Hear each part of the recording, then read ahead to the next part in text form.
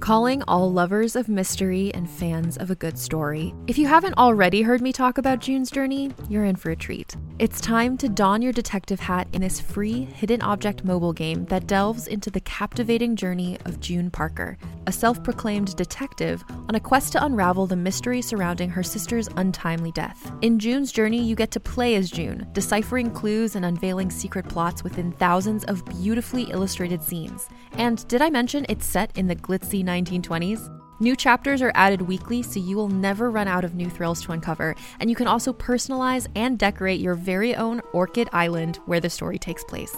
How sharp are your detective skills? Find out when you download June's Journey on your Android or iOS device, or play online via Facebook Games. Your detective journey awaits. Another day is here, and you're ready for it. What to wear? Check. Breakfast, lunch, and dinner? Check. Planning for what's next and how to save for it? That's where Bank of America can help. For your financial to-dos, Bank of America has experts ready to help get you closer to your goals.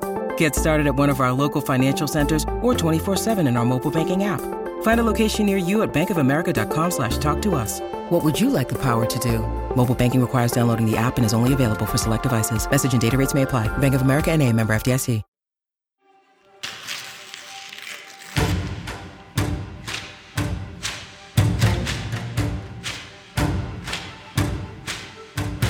Realm presents Bookburners, Season 4, Episode 12.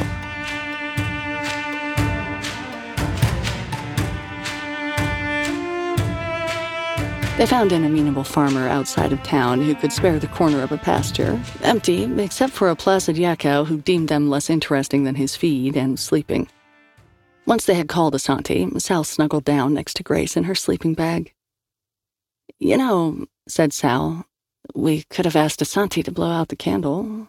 I don't think anyone is going to bother us out here." That's the kind of thing people say before they get attacked in their sleep by a crazed yakko. A crazed yakko? It happens. Middle of the night, the yak blood overruns their quiet cow nature and they snap. Only a city girl would ever think that cows have a placid nature. "Shut up and go to sleep," said Grace. Sal was tempted to, but felt like she had to say something. "You know you don't have to use your candle for—" Grace didn't let her finish. "I know," she said. Sal felt like she should follow up on that, argue more, but the night was cold and quiet, and her sleeping bag and her girlfriend were warm, and for the next few hours, she decided to let that be enough. The afternoon light that had streamed through the library windows while Asante had spoken over the crackling connection to Sal and Grace was nearly gone. Curse London and its short autumn days. She never thought she would regret leaving Rome. But now she was in a country even darker and damper, half a world from the magic item that might prove vital to the struggle to keep their cracked terrarium of a world from sinking beneath the waves. Of course, it could also be the thing that sank them, or the key to making perfect pies without soggy bottoms. And to find it, all she had to go on was the English translation of the Chinese translation of a song written in Tibetan. That was the problem with being good at your job. Your coworkers expected you to produce miracles as a matter of course. In the corner, Perry was curled in the last bit of light coming through the windows and singing to himself. He's getting worse. Perry needed to get out of London, with its high levels of background magic, even more than she did. Asante went back to her work. If she could find a record of the song in its original language, perhaps... A scrap of music floated across her ear. "Perry?" The words, in a language Asante did not speak, but which reminded her of a little bit of Hindi, ceased. "Yeah? What are you singing?" The next morning, Sal jolted awake with a start, only to find Grace warm and breathing beside her. Given that Sal was so used to being woken by a cold hand under the blanket, it took her a few seconds to figure out why she wasn't still asleep. Beep, beep, beep. Cell phone. It took a little bit of work to fish her phone out from where it had slid under the sleeping bags during the night, but she managed to catch Asante's call before it went to voicemail. Outside the tent, the yak house snuffled. Asante's voice on the other end of the call sounded tired but satisfied. "Be sure to thank your brother when you get back. Okay, do I get to know why? Because of him, I can confirm that this song is not leading you on a wild goose chase. Well, probably not. It's still no way to know if the flower is the object the Angstroms are after, but even if it isn't, if you find it, you'll have it and they won't, so you can take that for a win. Sal sat up, pulling the sleeping bag tightly around her shoulders. Turned out fall in the Himalayas was really cold. Go figure. Is that what you've got for us? Keep following the song? You recite to me the translation of a translation of a... No, never mind. We found the earliest written version of the song. Lyrics are surprisingly accurate. A slightly better translation for the eternal flower would be the lotus of time. Not sure why they made the change, but my guess is that it doesn't scan as well in Chinese. What does it do? Sal asked. Grace was sitting up now, and Sal angled the phone so that she could hear. You heard the song. It granted the Bodhisattva enlightenment and eternal life. If all you found is the song, what makes you so sure that it leads to something? Asked Grace. Sal could practically hear Asante's eyes rolling as she replied, Because we found records of at least 5 other people or groups who attempted to follow the song to the lotus. Most were never heard from again, but one explorer returned. He had aged 30 years and little more than 2 weeks and claimed that he had seen the end of the world. What happened to him after that? Asked Sal. Everyone assumed he was insane, and he eventually committed suicide. So everyone who has followed this song is either lost, dead, or lost and presumed dead. That is correct. In the ensuing pause, Sal looked at Grace. The blue nylon of the tent created interesting highlights in her hair. Have we done something recently to really piss you off? She asked. Asante's laugh on the other end of the line was warm in spite of the static. I'm uploading the route information we found to your phone. Well, I'm going to have Frances upload the information to your phone. She knows how to do that sort of thing. Thank you, said Sal. You're welcome, Asante replied. Try not to die. 4. Asante's directions first led Sal and Grace to a well-established hiking trail, then to a less-established hiking trail, then to a dry stream bed, and finally to a crack in a sheer rock face. Although it was a tight squeeze for the first few feet, the entrance eventually opened up into a chamber with 2 exits on the far side. On the left-hand wall, a niche contained a statue of the Buddha, along with remnants of a withered orange and a spent incense stick. Left or right? Sal asked. I thought you were team leader now. I'm our lead investigator, not lead direction picker.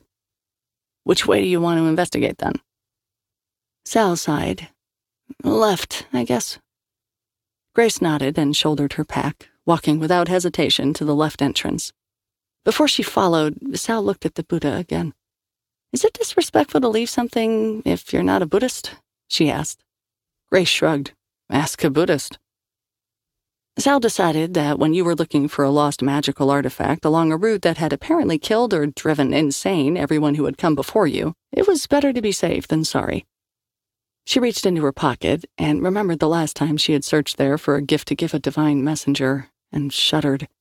Sure, they had gotten their prophecy from the Pythia, but... To Sal's relief, this time her fingers did not find a paper packet of her brother's hair. Only a receipt from the airport snack bar, her keys, and a lone strawberry starburst. She'd been saving it, since she liked the pink ones best. She supposed that made it a suitable offering. Sal left the happy pink square by the Buddha's left hand, just in case it helped, and followed Grace out of the chamber. Sitting beside their car, which was stopped along with 2 others, Pavel's and a bus on the road back to Paro, Manchu waited for a school of fish swimming up the mountain to finish crossing the road and realized why he found Bhutan so stressful. The people were friendly. Their guide was helpful. Karen and Sven seemed content to sit in their hotel and periodically send Pavel off to amble in the mountains, excursions that Pavel undertook with poor grace and on which Liam or Manchu would dutifully follow. The problem was the magic. Not even the magic, per se. London was steeped in magic in a way that put anywhere else in the world to shame, and it didn't bother him when they were there. No, it was the local response to it. Or rather, the total lack of response. The transformation at the festival had not been an isolated incident. At least once a day, he encountered something that, in today's London, would have had emergency responders running, or pinged the orb and sent Team 3 running in the decades before. And universally, the Bhutanese solution to the forest singing Korean pop songs, or the sky turning silvery pink like a sunset in the middle of the day, or fish swimming up the mountain and blocking traffic, was to simply wait until whatever was happening had passed and then resume their daily lives. And as far as he could tell, that was working out for them just fine. The country was beautiful and unspoiled in a way he had not experienced anywhere else in the world. The people did not seem to live in fear, and it forced Manchu to ask himself a very uncomfortable question. Had spending the greater part of his career devoted to neutralizing magic been an utter waste of time? Grace was in the lead, so she was the one who spotted the remains. She signaled for Sal to stop, then cautiously approached the desiccated figure in its worn fatigues, checking for booby traps, ready to burn in an instant to bring herself to a safe distance, before motioning for Sal to come forward. He was Chinese military, from the clothes, she said as she squatted by the body. Recent. Sal frowned. How recent? Grace didn't follow the minutiae of changes to the uniform of the PLA, but she could make an educated guess. Last 10 years? This answer didn't seem to make Sal any happier. From the state of the body, I would have guessed older. Then again, knowing things like that is what forensic pathologists are for. She turned the body, checking the skull, opening the shirt to look for wounds. Beyond what looked like a twisted ankle, there were no obvious injuries. Doesn't seem likely he died of a twisted ankle, she said. Grace opened his mouth, saw the teeth ground down to nearly nothing. Could have been starvation, she said. His teeth were so bad he couldn't eat? He ran out of food and ate rocks in desperation. Sal let out a low whistle. Oddly, even surrounded by hard surfaces, the sound didn't echo. The tone was flat and dead. Regretfully, she pushed back up from her squat. What a horrible way to go. Grace couldn't argue. Of course, she knew how her life would end, with a guttering flame and a sleep that went on forever. We should move on. They did, for hours. Walking through tunnel after tunnel that led to chamber after chamber. Sometimes there were markers carved or painted on the walls, like someone had been trying to keep track of their way as they journeyed through the maze, which nagged at Grace for reasons she couldn't quite put her finger on. It was a sensible thing to do, wasn't it? She started making marks of her own. Eventually, they found other bodies, some in groups, most alone. Sal gave them nicknames. Shot in the back dude, bashed each other's heads in couple, the cannibal backpackers. All in the same state of desiccation. Well, at least we've solved the mystery of what happened to all of those people who tried to follow the song before, said Sal. As bright sides went, it was pretty bleak, which Grace pointed out because dating someone didn't mean that everything they said was adorable. Sal didn't try to argue. Actually, to be honest, I'm not even sure we've done that. Grace raised her eyebrow. Sal usually didn't need her to state the full question when she did that. She liked that about her. We know how these people died, said Sal, or we can make a good guess, but we don't know why. Like, yeah, a twisted ankle guy maybe couldn't get out and starved, but what about the others? In my experience, cannibalism is no one's first resort. Grace was about to inquire into Sal's experience with cannibalism when she entered a new chamber and stopped short. What is it? Grace stood aside so that Sal could see. The rocky passages and rooms they had been traversing were all variations of shades of brown and gray. Even the clothes of the corpses had been brought into that palette by layers of dirt and mud. The pink of a strawberry starburst placed in a wall niche at eye level stood out like a beacon. Well, of course our work isn't a waste of time, said Liam as they watched the three Angstroms from the veranda of the restaurant across the street from their hotel. Do you think the hand would have just shrugged and buggered off out of Sal's head if we'd left it alone? No, you're right, said Manchu. Of course you're right. I know I am, said Liam, because it's what you had taught me when I joined up with this outfit. So why are you suddenly having trouble believing it? Belief had never been Minshu's problem. He let out a long sigh. Logically, I know that we do the work that needs to be done, but what if it's like a mosquito bite? The more you scratch it, the more it itches. And so over the years, our intervention has made the magical problems we've been having worse, which in turn requires more intervention. A vicious, destructive cycle. Make that intervention over the centuries, then. Even if you're right, the society started scratching long before we came along. And didn't we work out that this is all on Hannah and her weird science experiment anyway? Liam finished the last of his water and put down his glass with a deliberate thunk. You can't get wrapped up in that kind of chicken and egg shit, he said with feeling. You're just gonna drive yourself in circles. We're right back where we started. Sal knew she was stating the obvious even as she said it. Maybe it would help to hear it out loud. Maybe there was another perfectly logical explanation for what was going on, and if she said what she was thinking, Grace would step in and correct her. No, we're not, said Grace. Oh, thank God. If this were the chamber where we entered, there would be 3 entrances, not 2. Sal looked. There was the wall with the Buddha niche. Then, on the adjoining wall, 2 tunnels, right and left. There had always been 2. What did Grace mean that there had been 3? The way we came in from the outside, said Grace. That was the 3rd one. Sal looked. Naturally, that was the passage that was missing. Well, fuck. I guess now we know why people starved or turned to cannibalism. They had come out of the same left tunnel they had entered, so this time they tried the one on the right. It felt different, at least Sal told herself it did, until they found the same bodies in the same order, the same marks that Grace had made on the walls the first time through. Grace crossed them off the other way, then caught herself mid-stroke.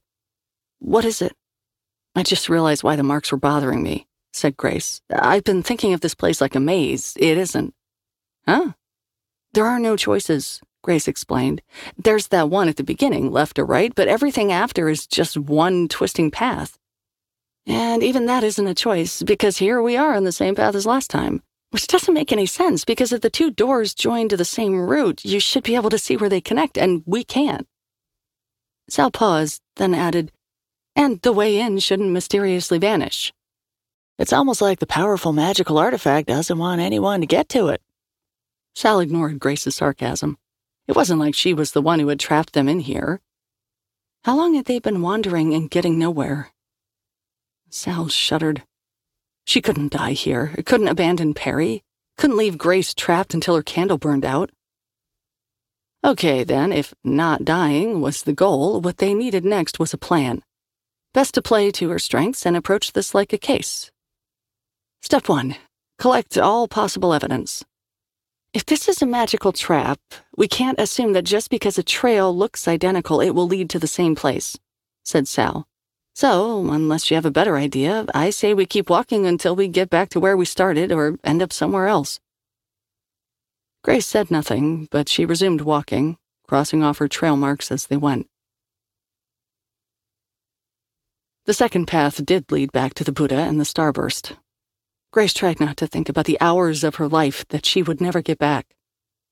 She recited poems in her head as she walked, took out old memories and examined them. Let Sal lead for a while in an effort to use her time constructively by admiring her girlfriend from behind. Her skin itched with the time that had slipped past her, put to no greater good than setting one foot in front of the other. Still, Grace was the one who pushed for them to make the 3rd circle, because walking was better than sitting and waiting for time to pass, waiting for Sal to apologize again for wasting her time, as though she were the one they needed to worry about. Grace couldn't starve, couldn't perish of thirst. If she were injured, she would eventually heal. If they were out of touch for long enough, Asante might even put out her candle, letting her wait indefinitely to be rescued. Grace could survive this. Sal was the one who would die.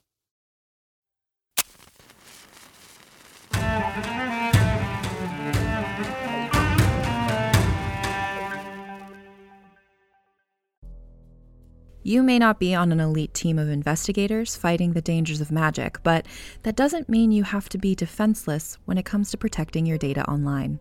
Lucky for you, our partners at NordVPN know their way around the World Wide Web.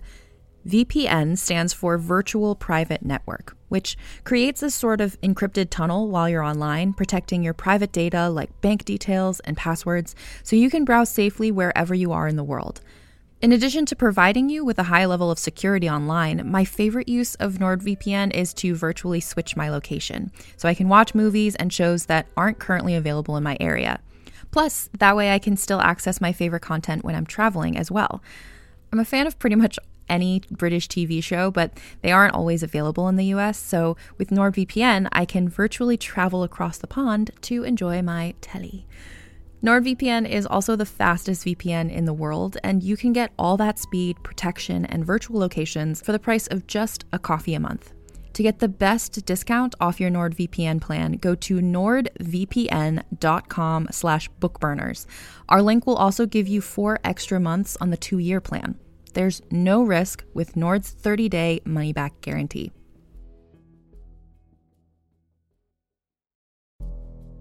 We can imagine many potential futures. Some serve as inspiration, others, warnings. Wondery offers one possibility of the future in their new show, The Last City. The year is 2072, and the city of Pura stands as a miraculous green haven. Pura is a geoengineered paradise that protects fortunate residents from the global catastrophes of heat domes, fires, floods, and droughts. Demetria Lopez heads up Pura's public relations, tirelessly promoting the city's idyllic image. But when she stumbles upon a dark secret that, if exposed, would be the downfall of Pura's existence, she must decide who and what she's willing to protect. From Wondery, the makers of Academy and Dr. Death, The Last City stars actors Ray Seahorn, Jeannie Tirado, and Maury Sterling. Follow The Last City on the Wondery app or wherever you get your podcasts. You can binge all episodes of The Last City early and ad-free right now by joining Wondery Plus.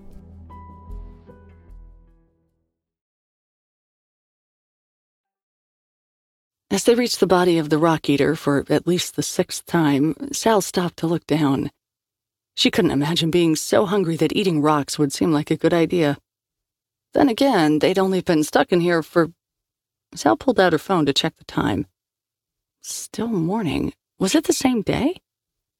For some reason, she couldn't remember what day they had gone into the cave. Maybe Grace could. She looked at the stiff lines of Grace's back. Better not to bother her. To think that they'd been trying to get some time alone together. Now, time was all they had. Time. The lotus of time. Sal looked at her phone again. 87% charged. Even though they had to have been in here for hours under thousands of tons of rock. Her phone should have drained itself, searching in vain for a network to connect to. Grace turned when she realized that Sal wasn't following. "Are you all right?" she asked, voice tight, worried. Slowly, Sal nodded. She was fine, and she shouldn't be. Her feet did not ache, her back was not sore from her pack. She was not... "Are you hungry?" Sal asked. A pause. "I don't really get hungry," Grace admitted. Sal made a new mental note in the catalog of things she still had to learn about Grace. "Okay, fair enough, but I do. Except I'm not." Grace frowned. Sal tried again. "It feels like we've been in here for hours, right?" "Days," said Grace. "Right, days," Sal confirmed. "But I'm not hungry. I'm not sore. I'm not sleepy. Grace, we're trapped in time." Time was a river sweeping every boat along in the current together. Except for one. Grace tangled her fingers into Sal's still too short hair and clung to her like she was a rock, as though by holding her close, she could let the current pass them by, live in this moment forever. "Just because I can burn doesn't mean I can find the lotus," Grace whispered. "I could get lost. It could all be for nothing." Sal's lips frowned hers, wind-burned and chapped from the high altitude. "Perfect. If you can't find it, find your way back to me." Grace raced forward with the current, with every moment reaching toward her death. The cave walls flickered, water seeped from the stone, poured, evaporated in an instant. gone too quickly to perceive. For the first time since she had been cursed with it, she had no sense of her candle. Surely she must be nearing the end of her years by now. Now? Hadn't Asante said the mad monk who returned from his quest for the lotus claimed to have seen the end of the world? Maybe that was how far you had to go to reach enlightenment. It was in all the stories, from the one on the placemat to the song that had brought her to this moment. Give up everything you owned, everything you wanted, everything you loved and prized and hoped for, and in the moment when you had given up everything, the object of your search appeared. In a moment as long as heartache and as quick as joy, Sal blinked. And when she opened her eyes, Grace stood before her. Her face was wet with tears, and in her hands, she held a shining crystal flower. Sal felt fresh air rush into her lungs, blow across her cheek, lift the hair at the nape of her neck. Not hot, stale cave air, but cool, moist wind from the way out, open again. Sal looked from the crystal flower to the pink candy by the niche to Grace's expression, both elated and crushed. "Time to go?" she asked. Grace nodded, too overwhelmed to speak. Sal squeezed her shoulder, and together they walked into the light. They emerged into the glare of the sun shining off snow and the barrels of half a dozen QBZ-95 automatic rifles. In her peripheral vision, Grace could see Sal slowly raise her hands. Grace dimly processed that perhaps she should do the same, but also that doing so while holding an ancient magical artifact of incalculable value would be a bad idea. Her hands stayed where they were. So did the rifles. A woman wearing a padded jacket over the sensible suit that said government official so loudly it might as well have been a uniform stepped out from between the soldiers. Wong, of the agency that had replaced Grace's after the revolution. She did not smile as she met Grace's eyes. "Thank you for finding the lotus. We were running out of agents. We trusted to recover it ourselves." Liam and Menchu were spending the afternoon watching a match at the National Archery Stadium. At this point, Liam had to think that their guide was only pretending not to notice that they were more interested in the three Swedes 4 rows in front of them than they were in an exhibition of Bhutan's national sport. To their credit, they were still paying more attention to the archery than Pavel was. Liam sighed. "We should check on the girls," he said. "We knew they'd be out of touch," said Menchu. "They're in the middle of the mountains looking for a magical artifact. None of that adds up to good cell signal." "Still," Liam began. Just then, Karen got a call. Bhutanese archery was a much louder pastime than Liam would have expected, but even if they had been close enough to eavesdrop, Liam's Swedish had never gotten past, "Hey, got a light? And is the DSL here total shit or not?" In any event, the call did not last long. Karen hung up, gave her husband a quick nod, rose, and made her way toward the exit. Sven prodded Pavel to follow. As they climbed up the aisle, Pavel caught Liam's eye and gave him the most obnoxious grin he had ever seen. "Thanks for finding the lotus for us," he said. Liam felt the bottom drop out of his stomach even as he reached for his phone and pulled up Sal's number in his contact list. Her phone rang and rang and rang. 5. You have been found in Chinese sovereign territory with intent to commit espionage and remove antiquities without the knowledge or permission of the government. Wang's English was fluent and used for Sal's benefit, or possibly for Ingrid and Gala Engstrom, who were standing near the door. Grace doubted the twins had bothered to learn Mandarin. Beside Wang, another Chinese official wearing the men's version of her suit remained silent. Grace could have kicked herself. They had all assumed that the government would be as hostile to the Angstroms as they were to the Vatican. That ideology would keep proverbial strange bedfellows separate. And so they had ignored another adage applicable to almost any situation. Money talks. Her assumptions were going to get Sal thrown into a Chinese prison if she was lucky. And yet, if this was really about espionage and antiquities theft, why bother with the dog and pony show? Wang didn't need to oversee their arrest and imprisonment personally. Grace wasn't sure who the other official was, but he didn't look like the sort of person you sent to haul in a couple of prisoners. That was grunt work, what the 2 armed guards posted by the back wall were for. This was theater, designed to frighten and unnerve them, yes, but Grace didn't think she and Sal were the only intended audience. And so, when Wang concluded her litany of their crimes, Grace turned to her and the silent man and said in Chinese, "Now that you have impressed the Swedes with how serious you are, can we get down to the real business?" Grace was expecting the gun butt to her head. It would have cracked Sal's skull and left Grace's ears ringing. She could feel blood slipping down her scalp. She heard Sal's sharp inhalation and hoped that she had the sense not to do something stupid, because the calculation had paid off. The man rose from his position behind the table and politely ushered Ingrid and Gala from the room. The guards with the guns went with them. Interesting. Wang did not move from her seat. When the man returned, instead of joining her, he came around the front of the table. He leaned against it, and addressing Grace, said in Chinese, "Wang told us about some of the extraordinary talents you showed when she encountered you before. And, of course, we had heard rumors of the ageless Chinese woman who worked for the Pope. But seeing the results of your abilities in person, I must say I'm quite impressed." Grace ignored the flattery. "The Angstroms have no interest in partnership with you," she said. "They want only to enrich themselves and will sacrifice anyone and anything to do so." "That," the man said, "is why we are having this discussion. There are 2 roads before you.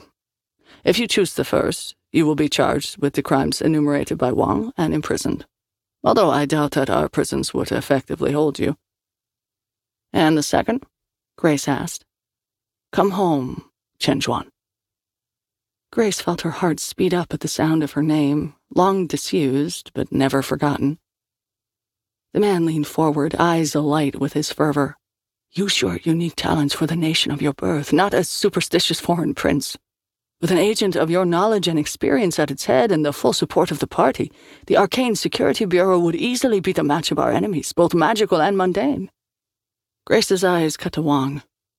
She didn't look surprised. She also didn't look happy. "What about Wang?" Grace asked. "Agent Wang has graciously agreed to be your assistant and liaison, an interface to execute your vision for the Bureau. Naturally, we would provide accommodation and an appropriate placement for Miss Brooks as well, although her access to sensitive areas would be limited for reasons of state security." Grace wished that she could believe that it was all a lie. The bit about Wang's gracious agreement certainly was, but for the rest, there was no reason for this man to dangle an offer he had no intention of fulfilling. He had all but acknowledged that he knew he could not hold Grace by force. She had something that he wanted, and he offered a chance to do the work that had first drawn her into the world of magic, a position where she might be able to effectively counter the Angstroms' plans. But he wasn't lying about Sal, either. No matter what appropriate placement they found, Sal would be a hostage to ensure Grace's good behavior. He might not be able to hold her by force, but oh yes, he would find a way to hold her. For the first time since they had been taken, Grace permitted herself to turn and look at Sal. She met her eyes and knew what she had to do. She had not left her masters at the Vatican to replace them with this stranger from a foreign China. This country was not her home. Sal was. Grace had never tried to put another in her boat when she rowed hard with the current. She had no idea if Sal would survive the burn. She had no choices left. "I'm sorry," she told the man, "but I reject your options." She took Sal's hand and burned. For Sal, everything happened in an instant. Grace took her hand, and suddenly the world vanished in a blur so dazzling it was blinding even through her closed eyelids. The air rasped her skin, stabbed at her lungs when she tried to take a breath. And then it stopped. The cold wind and salt tears stung her cheeks, exposed skin raw and tender. The sky above was clear and blue, and Grace was looking down at her, face lined in concern. "Where are we?" Sal asked. "Safe," said Grace, for a little while. Sal pulled herself to her feet. Everything seemed to be working, although sore. She flexed her hand where Grace had gripped it, rolled her shoulder. I didn't know you could do that. Neither did I. Are you okay? Sal nodded. Is that what it's like for you, every time? I have no idea. I doubt it. Sal smiled, just so Grace would smile back. It worked. Come on, Sal said. Let's go home. Father Manchu looked across the aisle to where Sal and Grace slept against each other in their cramped airline seats, reassuring himself that they were really there. It had only been 36 hours since the Engstroms had obtained the Lotus, and Grace and Sal had barely escaped the Chinese, but Manchu's life revolved around God and magic, two forces so great that to even think of controlling them was laughable. And yet, he could not remember ever feeling more helpless than he had as he listened to Liam's phone ring, waiting for Sal to answer. He got up to stretch his legs and exercise his thoughts. Heading forward, a young flight attendant stopped him at the front galley. I'm sorry, Father, this cabin is reserved for our first-class passengers. In that instant, Manchu's carefully contained frustration and rage threatened to bubble over. He wanted to push past the flight attendant, shout at the first-class travelers with their sleeping pods and their complimentary drinks and gourmet food, insulated from the other passengers, from the freezing atmosphere outside, from each other. He wanted to scream, "We're on the same plane! You're still going to crash with the rest of us!" But it would accomplish nothing. Well, nothing except get him arrested, and perhaps a starring role on an internet viral video, which was less than nothing. Manchu nodded to the flight attendant, turned around, and walked back to his seat. To his place. But his anger, banked and hot, remained. Back in London, Grace let Sal tell the story to Asante, Francis, and Perry. Sal had not asked Grace about her conversation in Chinese with the man in the suit and did not drop the slightest hint to the others that it had taken place. She kept her account simple. The Engstroms had the Lotus of Time and an alliance with the Chinese government. They had failed, but thanks to Grace, they had survived. No one offered a hint of blame. Only Grace felt the weight of the unspoken in the air. As they lay in bed that night, the room lit only by Grace's candle and the spill of streetlights through the gaps in the blinds, Grace told Sal what the man had said. They had agreed from the beginning that they didn't have time to lie to each other, and Grace found she could not bear to tell Sal anything less than the truth. Was it tempting? Sal asked. Tonight, Grace was the small spoon. Maybe not the offer, but going home? Grace turned over and pushed back so she could look into Sal's eyes. China isn't my home anymore. I outlived my China, just like everything else. Sal's smile couldn't hide her sadness. At least when I'm gone, I know someone will remember me. No. No? Grace shook her head. I lived the way I did at the Vatican for years and didn't mind not having a normal life because I didn't have anyone I needed to be normal for. The last few weeks when we were traveling, even when we were trapped in that mountain, it reminded me of what I've missed. My life is mine now, in a way that it hasn't been, maybe ever. I have less than 10 years on my candle, and we don't even know if the world is going to last that long. If we only have a little time left, I want to be in the same current with the rest of the world. And I want to share my boat with you.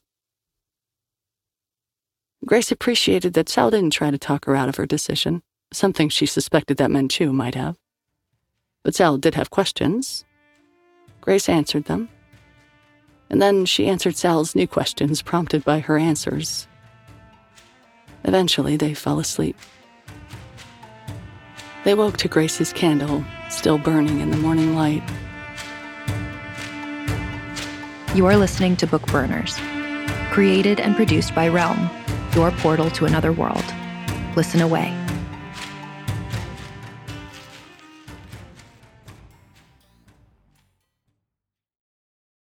Hey there, this is Justin Bartha. I made a funny new podcast, King of the Egg Cream. It has the greatest cast in the history of podcasts with actors like Louis Black. I'm torn by my feelings for two women. Bobby Cannavale. You can eat it, or if someone hits you, you can put it on your cut. Melanie Linsky. I wonder what these marvelous things are that look just like boiled chicken feet. Jason Ritter. I can break things and pick locks and kill people. Michael Stuhlbarg. The whole point is to inspire people that they should make themselves better. Ari Grainer. No, don't whet its appetite. What are you, an idiot? Me, Justin Bartha. That's not just any egg cream, that's a Lemke's special. And all narrated by the hilarious Richard Kind. This is the story of Harry Dalowitz and how he rose from nothing to become New York's King of the Egg Cream. So if you like funny true stories, come listen to King of the Egg Cream, available wherever you get your podcasts.